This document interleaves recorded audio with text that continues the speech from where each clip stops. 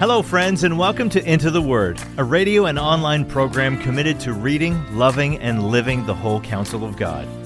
Lord willing, our intention is to go verse by verse and chapter by chapter through the entire Bible. Here to continue that journey is our Bible teacher at Into the Word, Pastor Paul Carter. Your word is a lamp unto my feet. I hope you have your Bible open in front of you today to Genesis chapter 44. It's almost a shame to have to deal with this story in chapter-sized chunks because the tension is building and growing. And here, right at the end of chapter 44, it nearly reaches its climax, but you have to wait for chapter 45 to see the dramatic denouement that all of this has been building towards. This is the culmination of a carefully crafted crisis. This is the moment when we see just how well the Lord has done his work. We pick up the story at verse 1. Hear now the word of the Lord. Then he commanded the steward of his house, fill the men's sacks with food, as much as they can carry, and put each man's money in the mouth of his sack, and put my cup, the silver cup, in the mouth of the sack of the youngest with his money for the grain. And he did as Joseph told him. This is Joseph's final test, and one suspects that he has been preparing this test for a very long time indeed. He tells his steward to put a very particular cup, my cup, the silver cup, in the mouth of the sack of the youngest. Now, this is where, unfortunately, a little bit of the poetic power of this story is lost in our English translations. The Hebrew word kasef means silver and money, and sadly, most English translations just alternate between the two. So, for example, in this verse, the word is translated as money twice and as silver once, but it's the same Hebrew word all three times. Now, here's the thing. Joseph was sold for 20 pieces of silver, 20 pieces of kasef, back in chapter 37, verse 28. And over the course of the Joseph narrative, the word kasef is used exactly 20 times. It is like a counter or a metronome in the story, beating and chiming its way towards justice, recompense, and closure. And these are the last tinkling, jingling references to silver in the story. The 20th reference comes in verse 8. How then could we steal silver or gold from your Lord's house? Whichever of your servants is found with it shall die. That is the 20th and climactic reference to kasef in this story. And that is something that you miss when you read the story in English. Hebrew storytelling has all sorts of wonderful mnemonic devices that work perfectly in an oral culture. Remember, these stories were heard far more often than they were read. One person would read it, everyone else would hear it. And these little techniques helped people remember and track important themes and plot lines in the story. Verse 3 says, as soon as the morning was light, the men were sent away with their donkeys. They had gone only a short distance from the city. Now Joseph said to his steward, up, follow after the men, and when you have overtaken them, say to them, why have you repaid evil for good? Is it not from this that my Lord drinks, and by this that he practices divination? You have done evil in doing this. Now, the Bible doesn't say that Joseph actually did practice divination.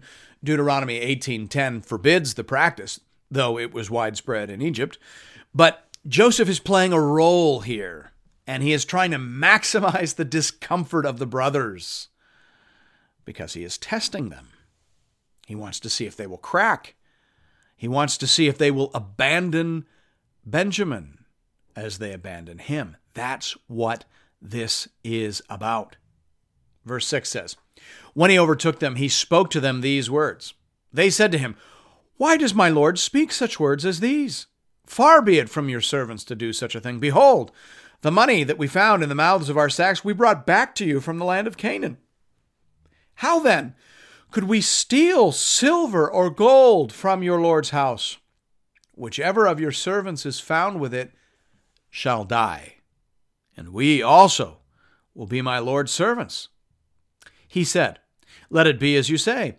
He who is found with it shall be my servant, and the rest of you shall be innocent.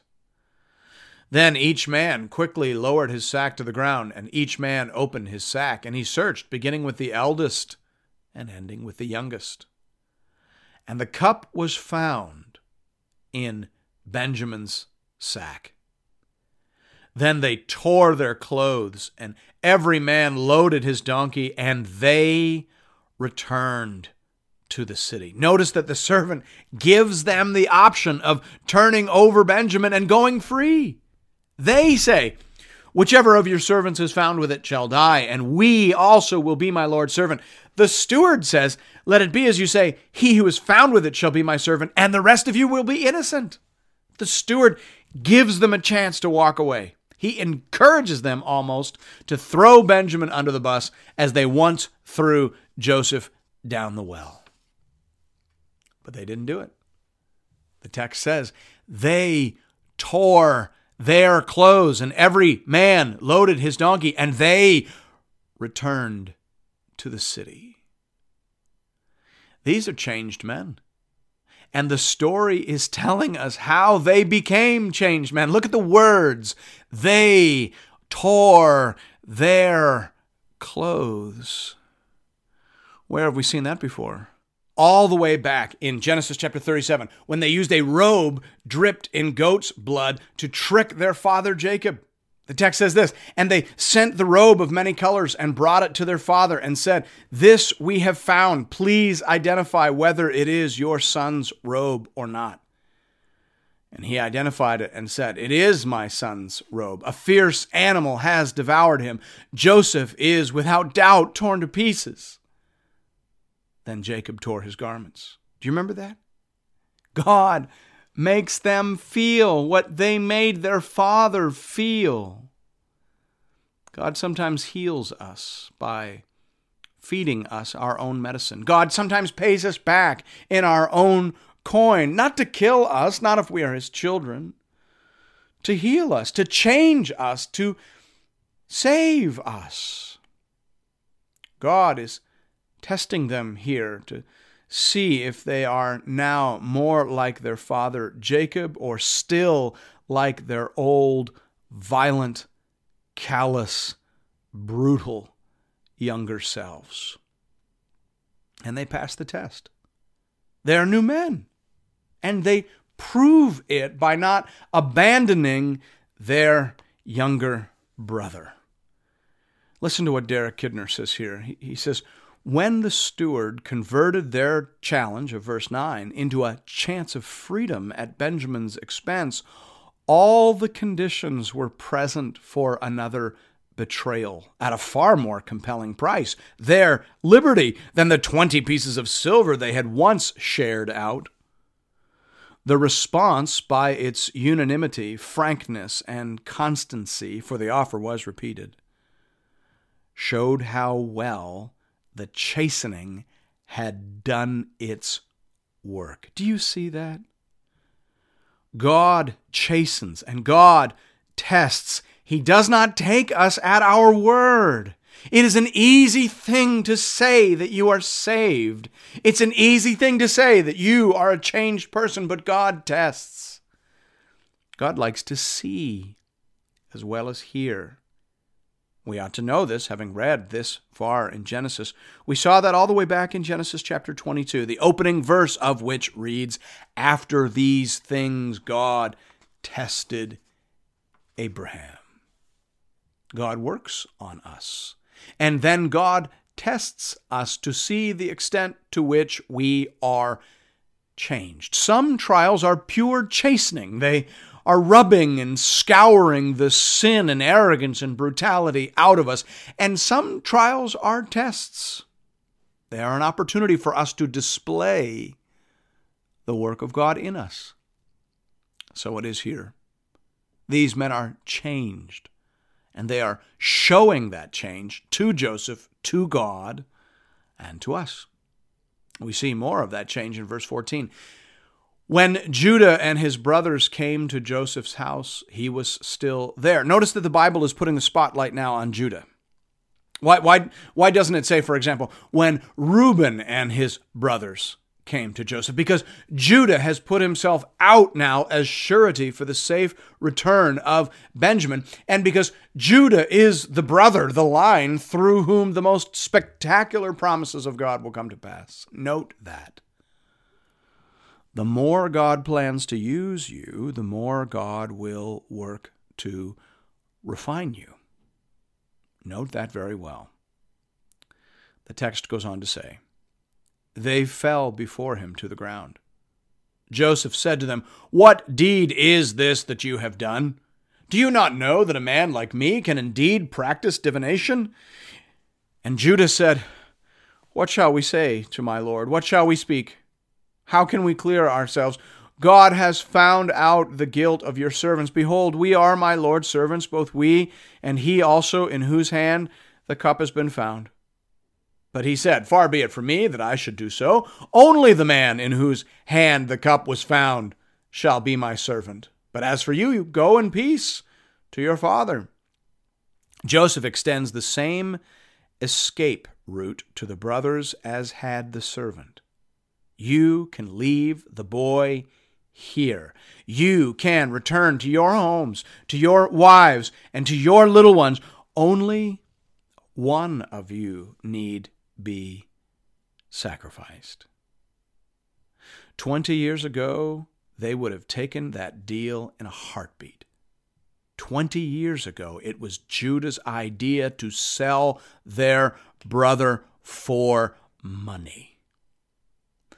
But verse 18 says, "Then Judah went up to him and said, 'O my lord, please let your servant speak a word in my lord's ears.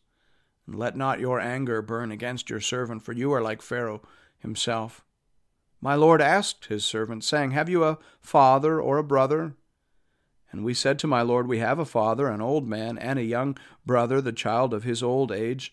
His brother is dead, and he alone is left of his mother's children, and his father loves him.' Then you said to your servants, 'Bring him down to me, that I may set my eyes on him.' We said to my lord, 'The boy cannot leave his father, for if he should leave his father would die.' Then you said to your servants, 'Unless your youngest brother comes down with you, you shall not see my face again.' When we went back to your servant, my father, we told him the words of my lord. And when our father said, 'Go again, buy us a little food,' we said, 'We cannot go down. If our youngest brother goes with us, then we will go down. For we cannot see the man's face unless our youngest brother is with us.' Then your servant, my father, said to us, 'You know that my wife bore me 2 sons. One left me, and I said, surely he has been torn to pieces, and I have never seen him since. If you take this one also from me, and harm happens to him, you will bring down my gray hairs in evil to Sheol. Now, therefore, as soon as I come to your servant, my father, and the boy is not with us, then as his life is bound up in the boy's life, as soon as he sees that the boy is not with us, he will die. And your servants will bring down the gray hairs of your servant, our father, with sorrow to Sheol. For your servant became a pledge of safety for the boy to my father, saying, if I do not bring him back to you, then I shall bear the blame before my father all my life. Now, therefore, please, let your servant remain instead of the boy as a servant to my lord, and let the boy go back with his brothers. For how can I go back to my father if the boy is not with me? I fear to see the evil that would find my father.'" Praise the Lord. God has done a work in these men, and they are not the same. They have been changed and chastened and purified and prepared through these various trials and tribulations. They are completely different people. They have been healed by the touch and attention of God. The Lord changes those he chooses. Thanks be to God.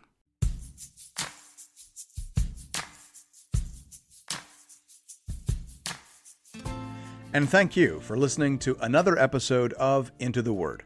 If you've appreciated the Into the Word ministry, I'd like to personally invite you to pay it forward by supporting one of our preferred mission partners.